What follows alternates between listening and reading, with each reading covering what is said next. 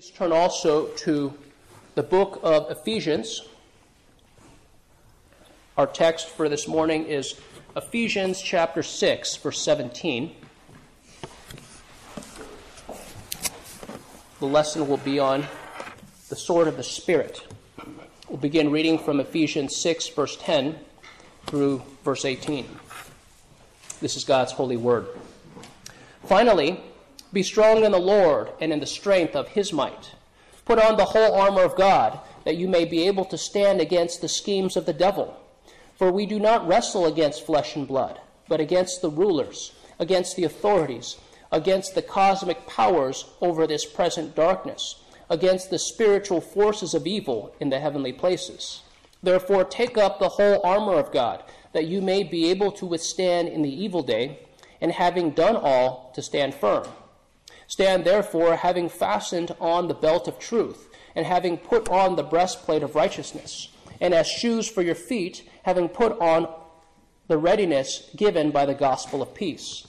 In all circumstances, take up the shield of faith, with which you can extinguish all the flaming darts of the evil one, and take the helmet of salvation and the sword of the Spirit, which is the word of God, praying at all times in the Spirit, with all prayer and supplication.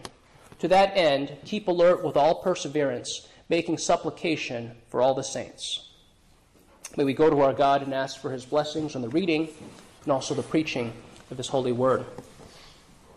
Our loving Father, we thank you for you have given us the full armor, that this is not armor that we manufacture for ourselves, but it is armor that you have provided.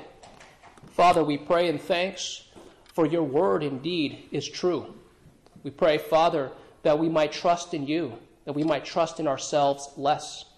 Father, we pray that you would help us to be skilled swords people, that we would use your word well, that we would use it rightly. Father, we pray in thanks for your Holy Spirit is the one who pierces us to the very heart, such that we might believe upon Jesus Christ, that we might delight in the gospel. Father, we pray also that you would help us to submit to you in your word, that we would obey your commandments, that we would trust in your promises. Father, we pray if there are any here who have not committed their life to Jesus Christ, we pray, Father, that you would do the mighty work of conversion. Father, remind us of your great power. Remind us, Father, of our great weakness. We pray, Father, that your Son would be exalted and that your servant would be humbled. We thank you in Christ's name. Amen.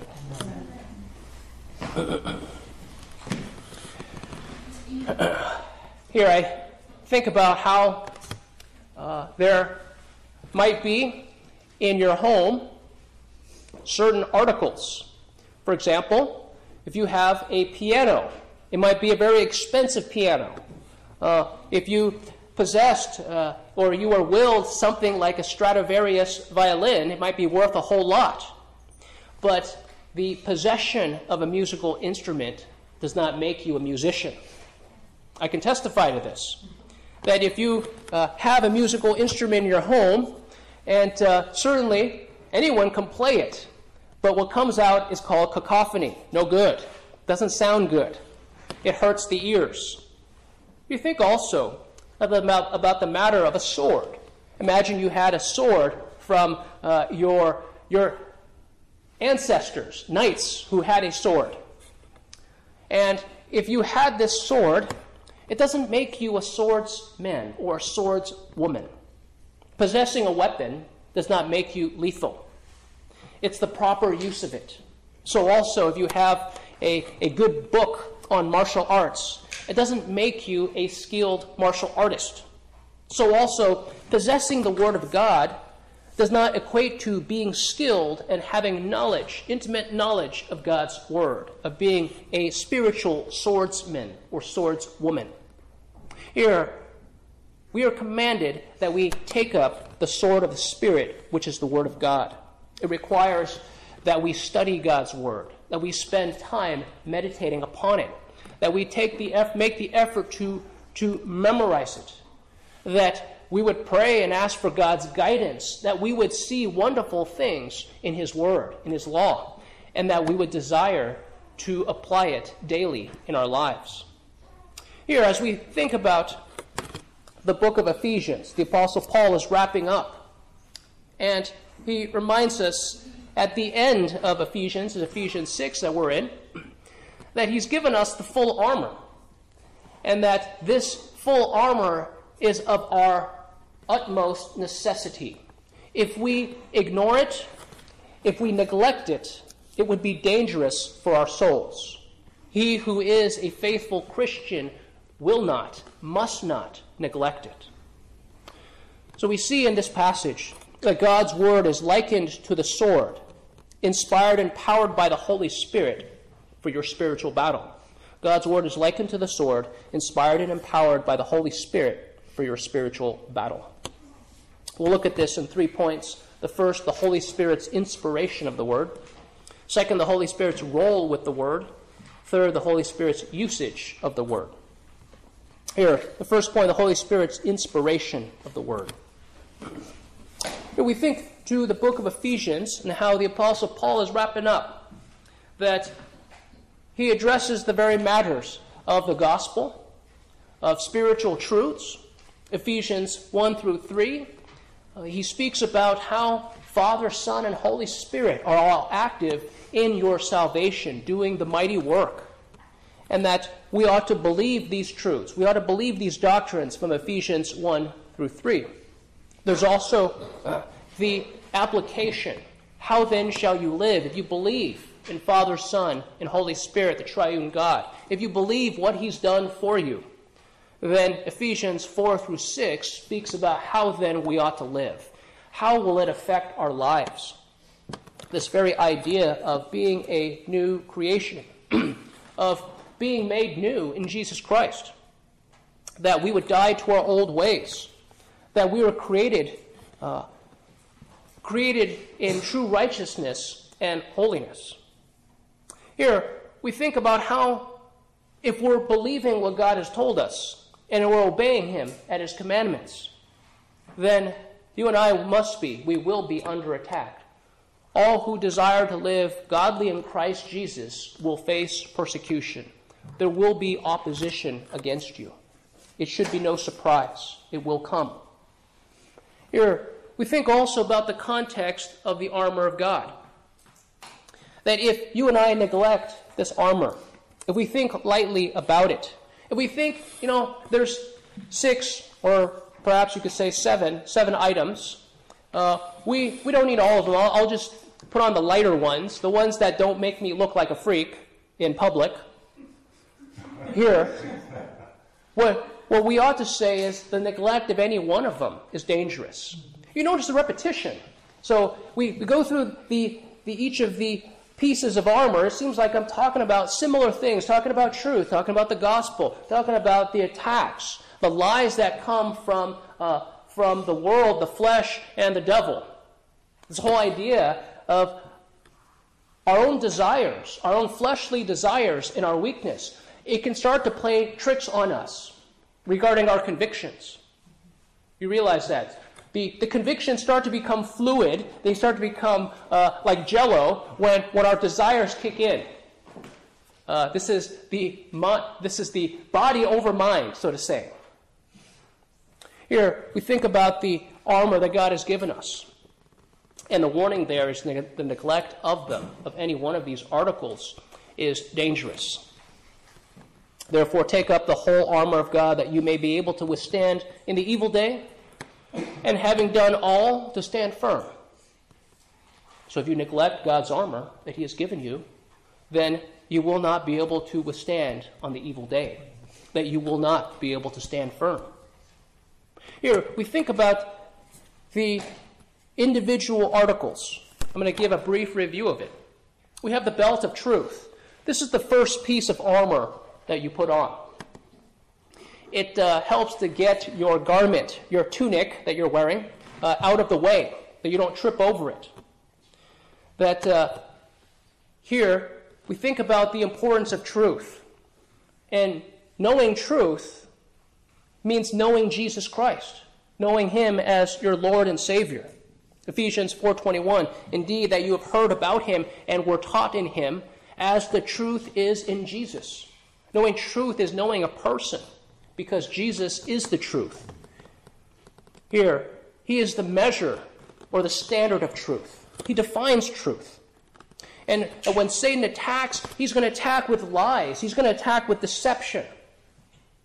And knowing the truth then, knowing Jesus Christ, is your defense against it.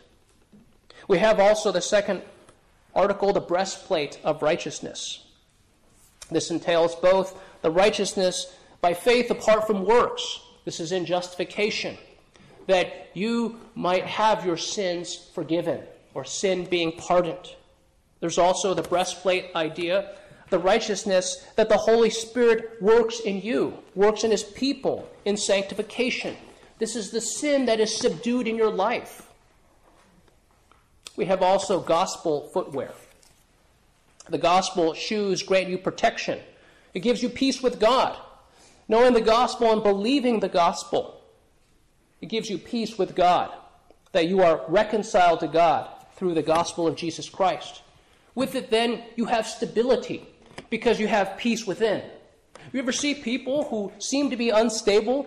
They're at this extreme one day and the other extreme the next day. Well, that's just a reflection. That's just a symptom of the instability because of their lack of peace within. So having the gospel and believing it, you have peace with God, then you can have peace within. And then having the gospel shoes, you have mobility. You can bring peace to others. Here, Christian maturity is never moving on from the gospel. You never graduate in the Christian life. Oh, I've understood the gospel and I've moved on from it. No, that's complete error. That with Christian maturity, there comes an ever-growing dependence and understanding and love for the gospel of Jesus Christ. There's also the shield of faith. Faith must have its proper object. The world often talks about, oh, hey, you have this faith, I have that faith. We're all one because we all have faith. Well, wait a minute. What is your faith in? Oh, it doesn't matter. At least we have faith. Well, faith has no objective power. You can have faith. Supposedly, you have the Hindu religion where they have millions of gods, and it's no big deal if you just take one more and add it to the list. Hey, there's no issue with that. But if we start talking about an objective faith, faith must be in the right person. It must be in the right thing. If your faith isn't faith, it's worthless. If your faith is in an idol, then it's the worship of demons. The only faith that saves is faith in Jesus Christ. Faith is the instrument by which you receive justification, by which you receive the free offer of the gospel. You pass from death to life. It's your duty also to grow in faith. That God's work in your life will be in proportion to your faith. Meaning that the blessings and the joy, the satisfaction in your life is a function of your faith, the quantity of your faith, the growth of your faith. We also have the helmet of salvation. The helmet of salvation protects the Christian's hope. If you destroy a warrior's hope of victory, you destroy the warrior. He will no longer fight. Satan loves to see it when you have all the provisions of God, and yet you're in despair. He rejoices in that. He wants you to tell others about your despair so that they will have despair too. But instead, God has given us great hope in the gospel. He's given us the hope of eternal life. You can actually know that you're saved. The world says, you are just arrogant. You see how some of these other religions, the false manifestations of Christianity, they'll say that assurance of salvation is pride. Now, if you're saying, I know I'm saved because I'm so great at this and that, that is pride. But if you're saying, I know that I'm saved because God promised salvation to sinners, to those who repent and believe upon Jesus Christ, that's not pride. That's trusting in God's promises. Satan desires to destroy your hope. Here, hope that's founded upon faith brings patience as you await God's promises. Hope in Christ purifies your soul. And yes, we ought to see that there's a repetitious overlapping of these articles of armor. And we come today to the sword of the Spirit. Notice that the previous 5 articles were defensive. They were defensive articles. The sword is both defensive and offensive. The sword is both defensive and offensive. It's defensive because a sword is often used to parry the attacks of the evil one, or to parry the other sword attacks. You parry thrusts and slashes, and the sword is also offensive. And I will explain that one. We're not to use the Word of God to attempt to offend others. Rather, it's to gain ground. It's to advance the kingdom of God. Here, perhaps you're asking, there in verse 17, and the sword of the Spirit, which is the Word of God. So why is the Word of God called the sword of the Spirit? The Word of God is inspired. Literally, it's God-breathed. This is not the same as, I watched this YouTube video and it was so inspiring.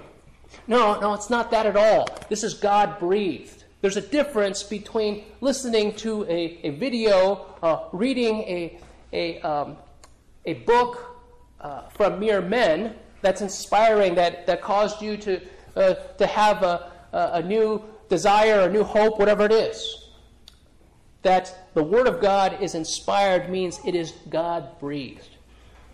2 Timothy 3:16 and 17, all Scripture is breathed out by God and profitable for teaching, for correction, and for training in righteousness, that the man of God may be complete, equipped for every good work.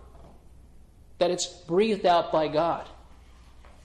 The world will claim that the Bible was written by mere men, and many of them. And then saying, well, Mike, hey, since there's so many different people at so many different times, so many different backgrounds, there must be a whole lot of contradictions. Well, on one hand, there's truth in that. The Bible was written by many different men, but ultimately, there is only one author to the Holy Bible, and that is the Holy Spirit. He is the one who inspired those men. 2 Peter 1:21, for no prophecy was ever made by an act of human will, but men moved by the Holy Spirit spoke from God.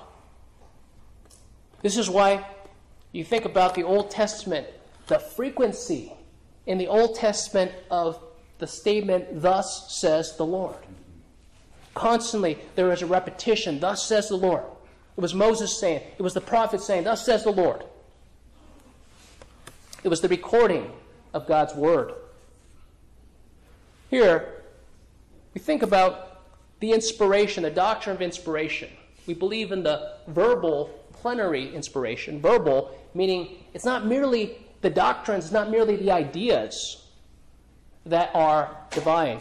The words themselves, verbal, it's the words themselves. And it's plenary, meaning all of it, not some of it. It's not merely that the Bible contains the Word of God. The Bible is the Word of God. Every word that's in the Bible is there by the sovereign will of the Holy Spirit. It's not a mechanical dictation. It wasn't if God spoke and then someone just jotted down what God wrote. No, God used the limitations of men. He used the education. Here, we think about the Apostle John. He was a fisherman. And where do seminary students first learn Greek? Well, in the writings of John, either John, the Gospel of John, or 1 John. Typically it's 1 John, because it's easier. When you think about a fisherman, right? He didn't have a great education, and Greek probably wasn't even his first language. And there were limitations. Right? He didn't write in the same way as the Apostle Paul or Luke the physician. They had a much higher view or a much higher education. And the difficulty of translating that Greek is manifested. And so it is. Here, we think about the mere words. It's not mere words. 1 Corinthians 2:13, which things we also speak, not in words taught by human wisdom, but in those taught by the Spirit, combining spiritual thoughts with spiritual words. Here, it's the very words that God has given us. That the Lord Jesus, Matthew 24:35 said, "Heaven and earth will pass away, but my words will not pass away." So it's the Holy Spirit, the sword of the Spirit, because it is inspired by the Holy Spirit. And because of that, we must not neglect it. We must cherish it. We must obey it. We must believe it. And we must use it for our daily defense. So that's the first point, the Holy Spirit's inspiration of the Word. We have the second point, the Holy Spirit's role with the Word. The Holy Spirit always works in union with the Word of God. It's never contrary to it, and it never undermines it. Think about what the Lord Jesus said when he promised the Holy Spirit. John 14:26. "But the Helper, the Holy Spirit, whom the Father will send in my name, he will teach you all things and bring to your remembrance all that I have said to you." The Holy Spirit comes and he brings to remembrance all that Jesus has said to you. So Jesus being the Word of God, the Holy Spirit then, he doesn't come to reveal something that's completely foreign to the Word. He doesn't come to reveal something that comes after the Word of Jesus. There's no additional revelation the Holy Spirit brings, and certainly not contrary to the Word of God. The Holy Spirit comes and he will teach you all things, that he is the teacher. The first thing that he teaches you as a Christian is the importance, the centrality of God's Word for your life, for your spiritual safety, for your spiritual growth and well-being. The Holy Spirit convinces you of this importance. We see that in Deuteronomy chapter 8 that we read earlier in verse 3. "Man does not live by bread alone, but man lives by every word that proceeds from the mouth of God." We all know that bread is important.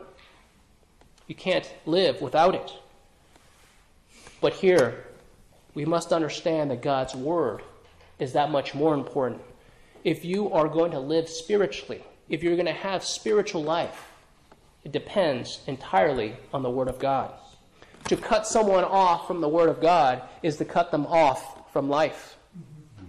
The natural man understands the necessity of food to sustain life, but it's only the Holy Spirit that persuades you about God's Word of absolute necessity for you to have spiritual life. Think about what happens when God judges a nation. What he does is he cuts off his Word from coming. We might think about some nations where men are saying, we're going to cut off the Word. If you try to bring a Bible in our language for our people, we will block it out. That doesn't work. God finds ways to bring the Word in. But when God himself is the one who cuts off his Word from a people, that is when he's saying there is judgment. Here, we think also about the Holy Spirit being the one who illumines our hearts and our minds. He's the one who grants us understanding of his Word. How are we going to understand these things? How are we to know what God wants for us? Well, the Holy Spirit, we're told in Ephesians 1:17, that the God of our Lord Jesus Christ, the Father of glory, may give to you the spirit of wisdom and revelation in the knowledge of him. And God is the one. We ought to pray for this. We ought to pray that God would give us a spirit of wisdom and revelation, that we might understand his Word. The Holy Spirit also leads his people correctly to interpret God's Word.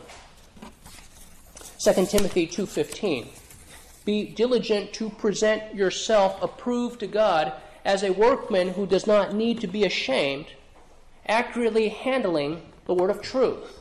Other versions say accurately dividing the word of truth. So that you think about the interpretation of God's Word. Isn't this where Satan will often attack? Because you have various ways by which a passage or a verse may be interpreted. Now, this is not saying that a Christian that's led by the Spirit will never interpret a verse wrongly.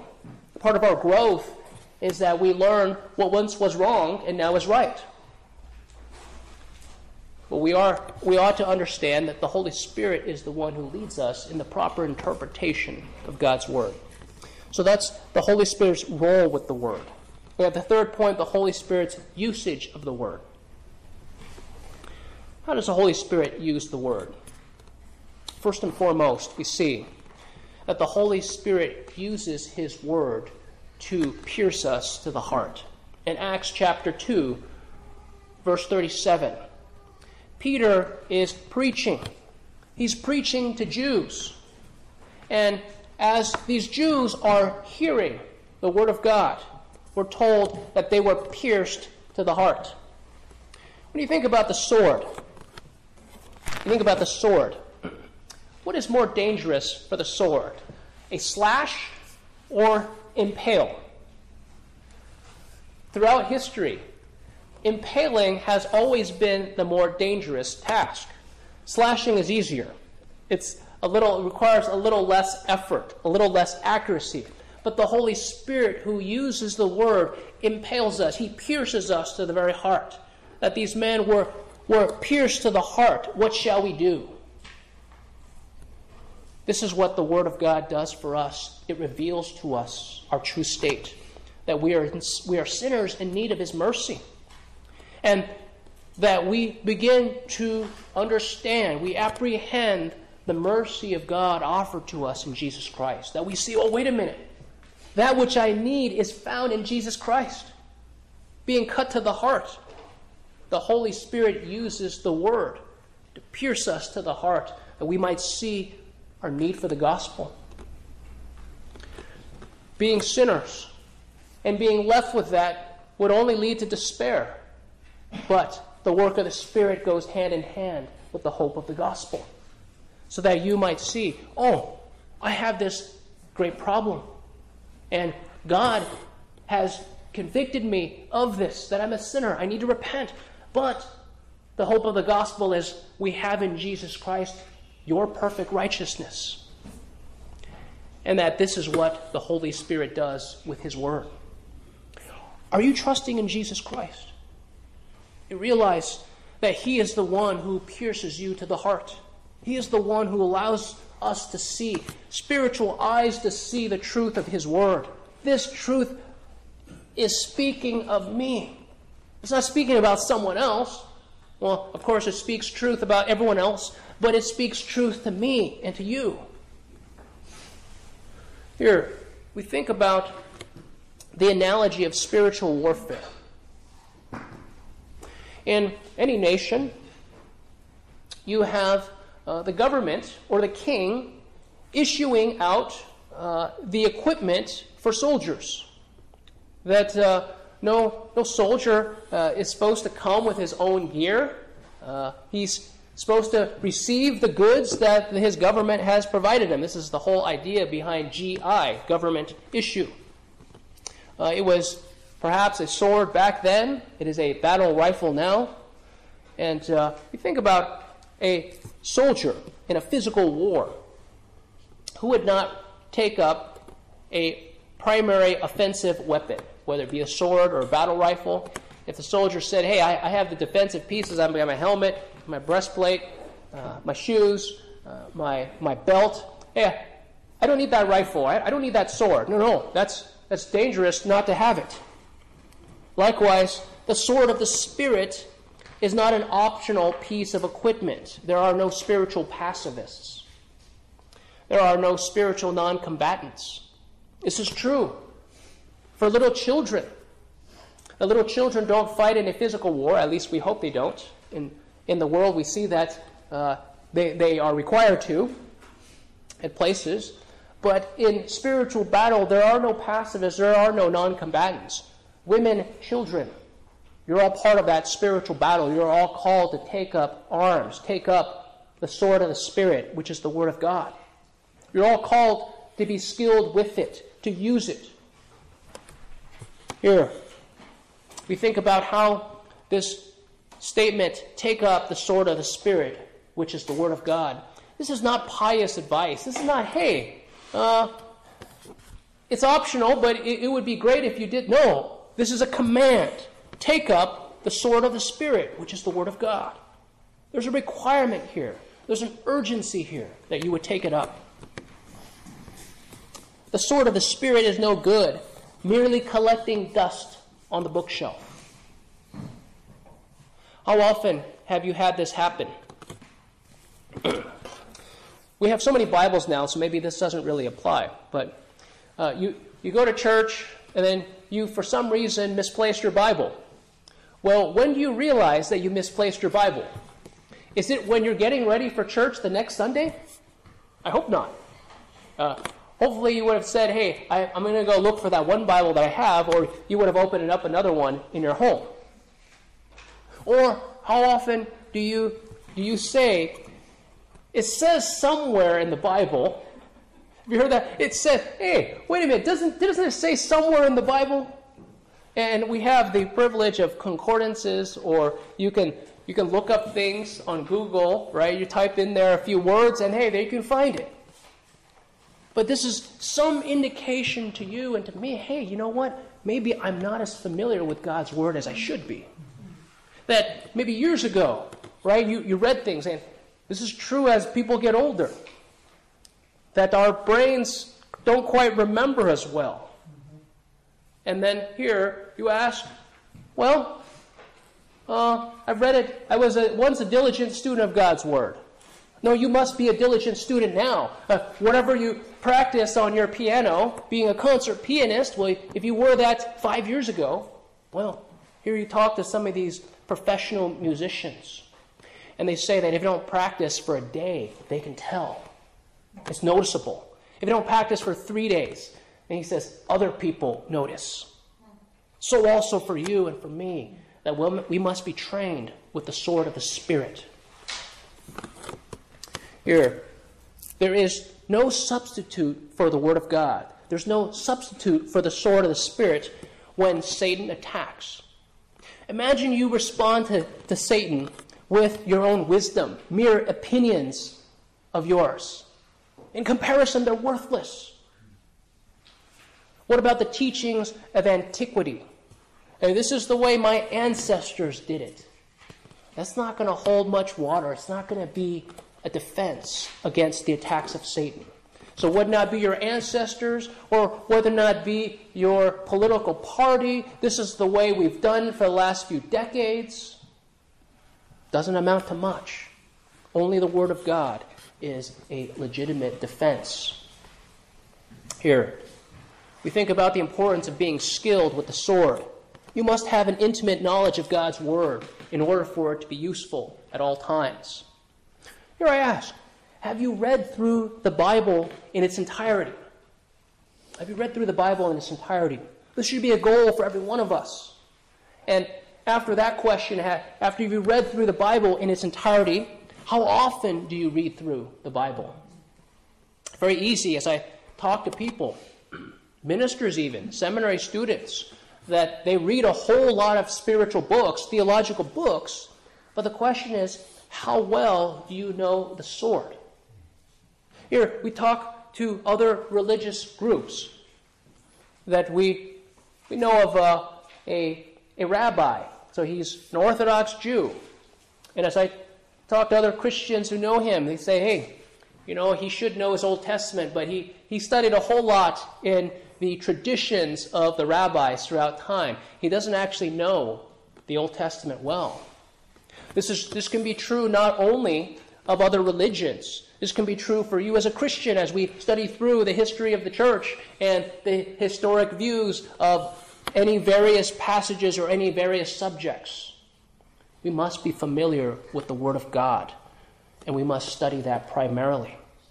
If you're lacking in time, if you're very busy, it might mean you have to cut out your fun reading of novels. You might have to cut out your reading of other theological books. May you not neglect the Word of God.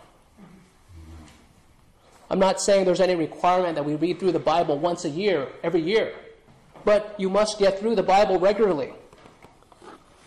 that the daily reading ought to be the pattern. And if you don't do things daily, if you don't do things every day, then there's a tendency to neglect it. Here, we ought to meditate on the Word of God, meaning that besides just the study of it, the reading of it, we ought to reflect upon it. Psalm 1 speaks about the godly man. He meditates on God's Word day and night. Here, it's so easy for us when we think about a subject.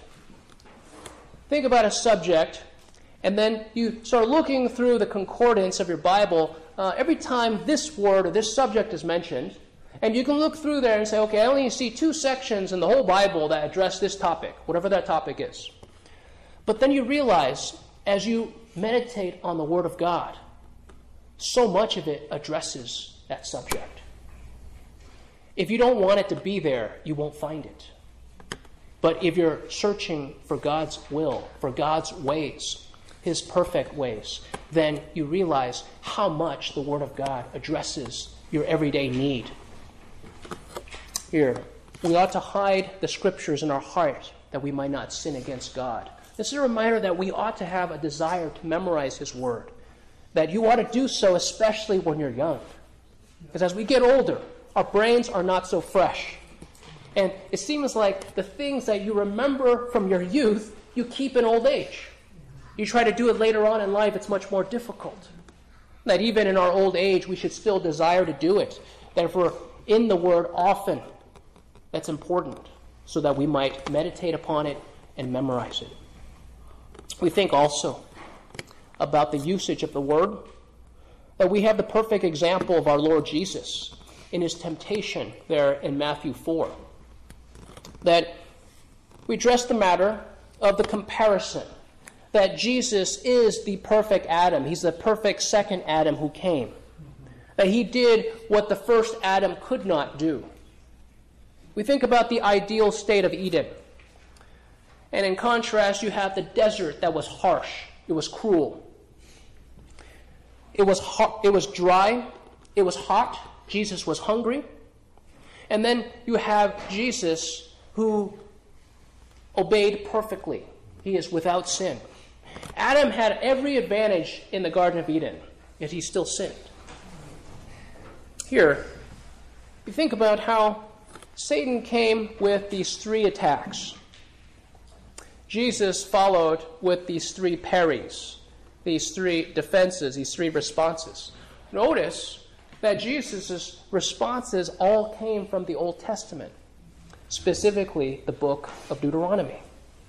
It's a reminder to you and to me that we are not New Testament Christians. We're a whole Bible Christians. The Old Testament, the New Testament is the Word of God. The Old Testament is not any less the Word of God than the New Testament. Here, we think about this first attack. If you are the Son of God, command these stones to become bread. Obey your thirst is what Satan is saying. Obey your thirst. Obey your hunger. Follow your desire at all costs. Listen to your heart. Whatever phrase you get. It's just like Esau. Right? Esau comes back. It wasn't 40 days that he was hunting in the wilderness, and he comes back. He sees his brother. Hey, you made this delicious stew. Hey, give me some of that. Hey, you sell me your birthright first. Hey, I'm about to die here. I'm starving to death. What good is my birthright? Sure, I'll take the stew. Obviously, he was thinking about his immediate need. Here, this often comes up. You think about this attack. Satan is attempting to get you to doubt the goodness, the providence of God. Hey, if God really loved you, He would have provided better circumstances for you. Hey, for example, Adam, because this woman that you gave me, right? She gave me the fruit. I ate it. It's you, God. You gave me the woman, right here. Any of the circumstances that we face, we can talk about. Hey, God, it's not good. You didn't give me what was good. That's why I failed. No. Here, we ought to understand that what God provides us is the very best. It's the heart of the 10th commandment. Is it that God deals out the goods and His dealings? We can't claim that we got a bad hand. Here, it's also a test of, are you willing to use your power, illegitimate use of power for your personal gain. The power and authority is given to serve other people, to protect others. Jesus is parried from Deuteronomy 8:3, man does not live by bread alone, but man lives by every word that comes from the mouth of the Lord. We see the importance of God's word for us. What is best for your children? What is best? What do they need? We start to understand education is not neutral. Nope. We cannot trust non-Christians to educate our children. Right. As you start to understand, wait a minute, there's no teaching that's somehow neutral between they're not for God, they're not against God. That there is somehow an inherent manifestation of unbelief. It's true all the more when you move away from the sciences. I've had a number of professors I can think back where I might say, hey, based on how this man or how this woman taught me, I could see that this person's actually a Christian. And there are others who clearly, that person's certainly not a Christian because they're boasting, they're defying God, even in this lecture on chemistry, when they should be saying, no, God gave us this chemistry. This is thinking God's thoughts after him, and instead they were exalting themselves and denying the existence of God. Stay on the topic, was so to say. Stay on the topic. Here, we think also about how God can sustain man apart from bread. So bread is important, but God provided manna from heaven.